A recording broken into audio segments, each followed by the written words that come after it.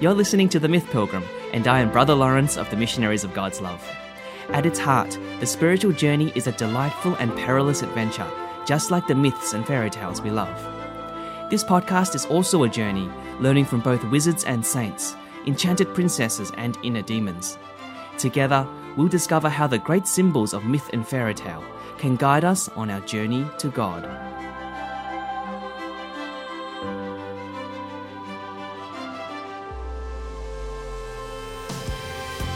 Hello and welcome back to a galaxy far, far away. I hope you're doing well today. Now, when it comes to Star Wars, I bet you'd hardly meet anyone who thought that Jedi Knights were a lame addition to the story, or mere side characters. For the fact is, Jedi Knights and the Force forms the heart and soul of Star Wars, and what they represent really sets Star Wars apart from many other classical science fiction stories. But have you ever considered how bizarre it is that Jedi Knights are considered cool in our secular post-religious culture? How is it that Jedi Knights, a bunch of celibate, ascetic men in scruffy clothes who are obedient to superiors and own no possessions, could be perceived as desirable? Okay, they have lightsabers going for them, and that is pretty cool. After all, what would Star Wars be without lightsabers? But my gut instinct is that their appeal goes far deeper than that, and more into their philosophy, their worldview, or even their spirituality. For if ever a pop culture figure rises to cult status, as the Jedi have, very often it is because it is resonating with a deep absence in our culture. For example, social psychologists explain our recent splurge in superhero movies as our culture's deep desire for empowerment. Because we're so often feeling disempowered and cut off from any means to make any real difference in our society, superhero movies become a beacon of hope for us ordinary people. Anyway, with this in mind, what voids might the iconic Jedi Knights be filling for our culture? I propose there are many voids in religious life, but we'll cover these in some later Myth Pilgrim episodes. Today, we'll start with the idea that Jedis stir within us a desire for the ascetic life. One that is focused, simple, and detached from the many distractions of the world. This episode, we're going to learn about 3 types of detachment practiced by Jedi that parallel the Christian life. To do this, I'll be visiting 3 Yoda scenes. Help you again? Yes. One from each trilogy generation of Star Wars. The first type of detachment will be the letting go of created things. The second type will be the letting go of failure. And the third type will be the letting go of the future. All 3 of these detachments are core to Jedi and Jesus' teaching, and depending on where you are in the spiritual life, one may speak to you more than the other. So, let's get into it.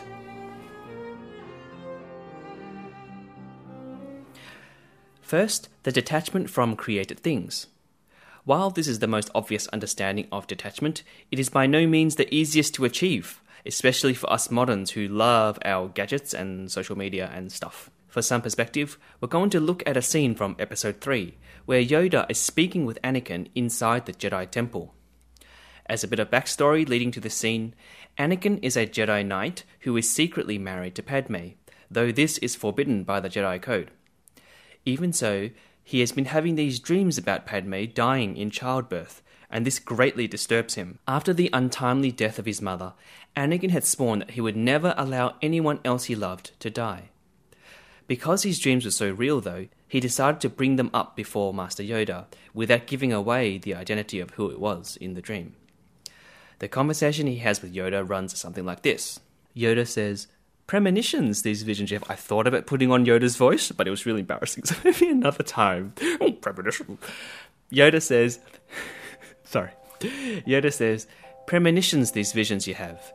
They are of pain, suffering, death. Yourself you speak of, or someone you know?" "Someone," Anakin replies. "Close to you?" "Yes." Careful you must be when sensing the future, Anakin. Fear of loss is a path to the dark side." "I won't let these visions come true, Master Yoda." "Death is a natural part of life. Rejoice in those around you who have transformed into the Force. Mourn them do not, miss them do not. Attachment leads to jealousy, the shadow of greed, that is." "What must I do, Master Yoda?" "Train yourself to let go of everything you fear to lose." Profound. Like any good mentor, Yoda here gives warning to his pupil of impending danger, in this case, how the fear of loss is a path to the dark side. But note, Yoda encourages Anakin to let go of everything he fears to lose, not because those things are bad in themselves. Padme is a good thing, a good person, and Yoda himself had a good relationship with the senator. No, the issue isn't Padme, but Anakin's attachment for her. An attachment which pulls him away from flourishing as a Jedi, as the man he was destined to be. Likewise, with our relationship with God's creations. It is important to assert that God's love for us includes the gifts of the people and created things in our lives. Family, friends, phones, pets, houses, cars, and sports teams are all good things. But an inordinate attachment to these things is not good. What do I mean by inordinate? Well, if the created things in our lives pulls us away from following God's will and from flourishing as a child of God, then we too must give pause. How then should a Christian relate with God's gift for us? I once heard it explained like this. Imagine a friend offers you a gift, like a box of something. There are 3 possible ways for you to receive that gift. First, you can clench your fists really tight and fold your arms and say, nope, I don't want that. I don't need anything else except God's love. Nothing else. That would be one type of response. A second type of response would be the opposite, in which you snatch at the gift and run away from it, saying, it's mine, it's my own, it's my precious, and nothing can ever pry it away from my hands. Or thirdly, you could humbly receive the gift with open hands and thank your friend. Your hands hold onto the gift ever so lightly, knowing it is neither yours to keep nor yours that you've earned. You receive it as pure gift, and hence are prepared also at any moment to let it go. Might I suggest that this third way is the way of Christian detachment? See how it's neither the shunning of God's created gifts, but nor is it the possession or greed over it. It's a bit like the prophet Job when he says, well, the Lord gives and the Lord takes away. Blessed be the name of the Lord. So that's nice, Lawrence, but how can we recognize when we are inordinately attached to a created thing? Well, let's come back to the Yoda statement and ask ourselves, what is it that I most fear to lose? What's something I feel I cannot live without? You may be surprised what comes up, and this is surely a clue. If you're like me, I want to say, the only thing I can't live without is God's love. But unfortunately, I can't say that because I'm still very much attached to X and Y and person Z.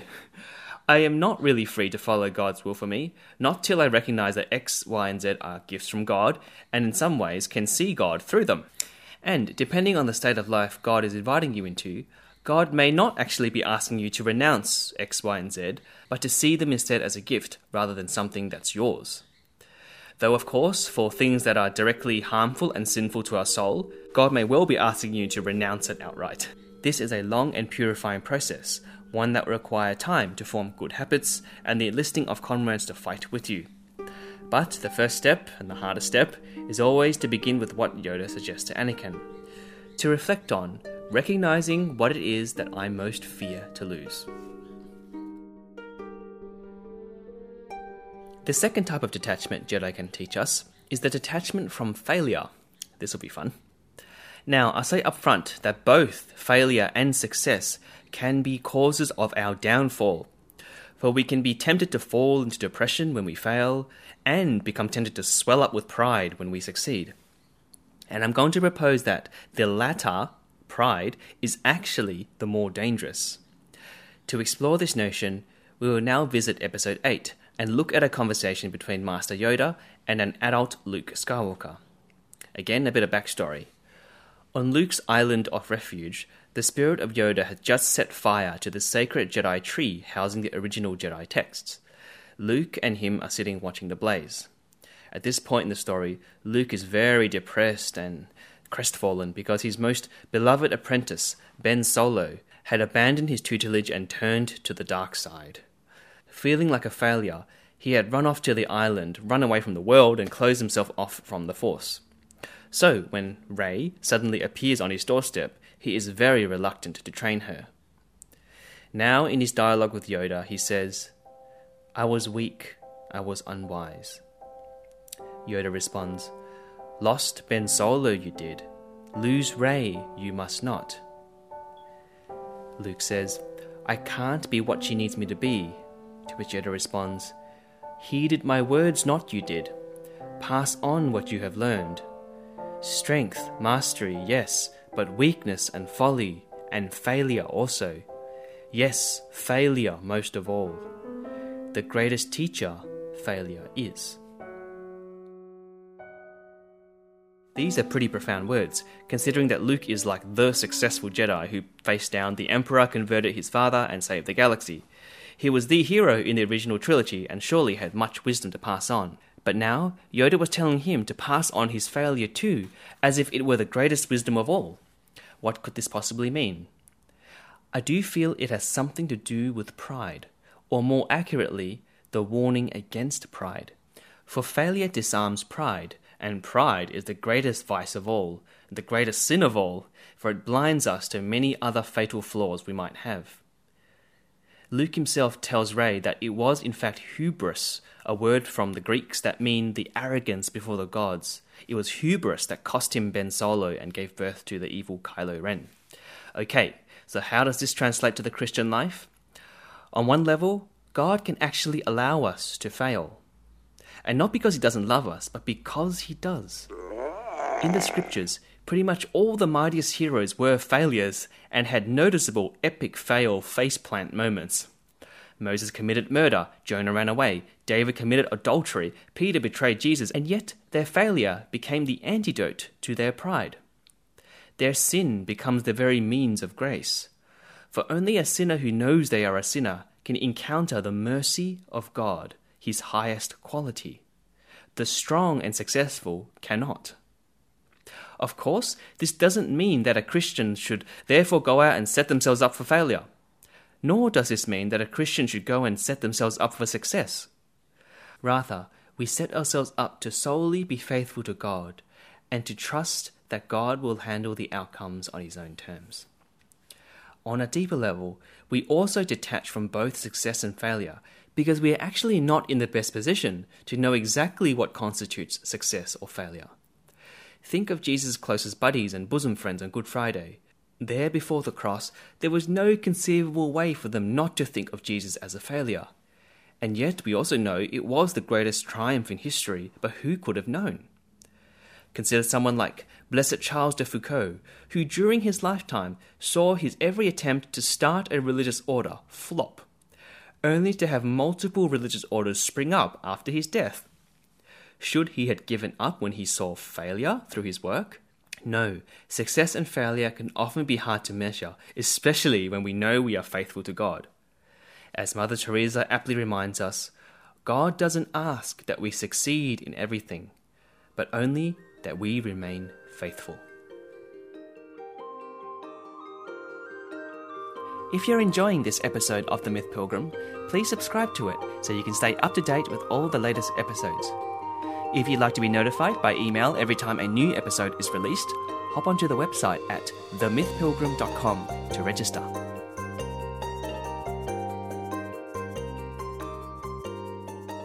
The third type of detachment is about letting go of the future. In one sense, this concept is less about detachment and more about presence, being fully aware and conscious of what is going on in the present, in the here and now. This, as we'll see, is absolutely central for a relationship with God, and not least a basic prayer life. The Star Wars scene we'll draw inspiration from takes place in Episode 5, when a younger Luke is on the swampy Dagobah inside Yoda's hovel. In this scene, Luke had only just realized that the annoying green Muppet was actually the Great Master Yoda. Yoda at this time is greatly dismayed at Luke's immaturity. He sighs to Obi-Wan, saying, "He is not ready." Luke blurts out, "I am ready. I can be a Jedi. Ben, tell him I'm..." And then he hits his head on top of the roof. "Ready are you," says Yoda. "What know you of ready? For 800 years have I trained Jedi. My own counsel will I keep on who is to be trained. A Jedi must have the deepest commitment, the most serious mind. This one a long time have I watched. All his life as he looked away to the future, to the horizon. Never his mind on where he was.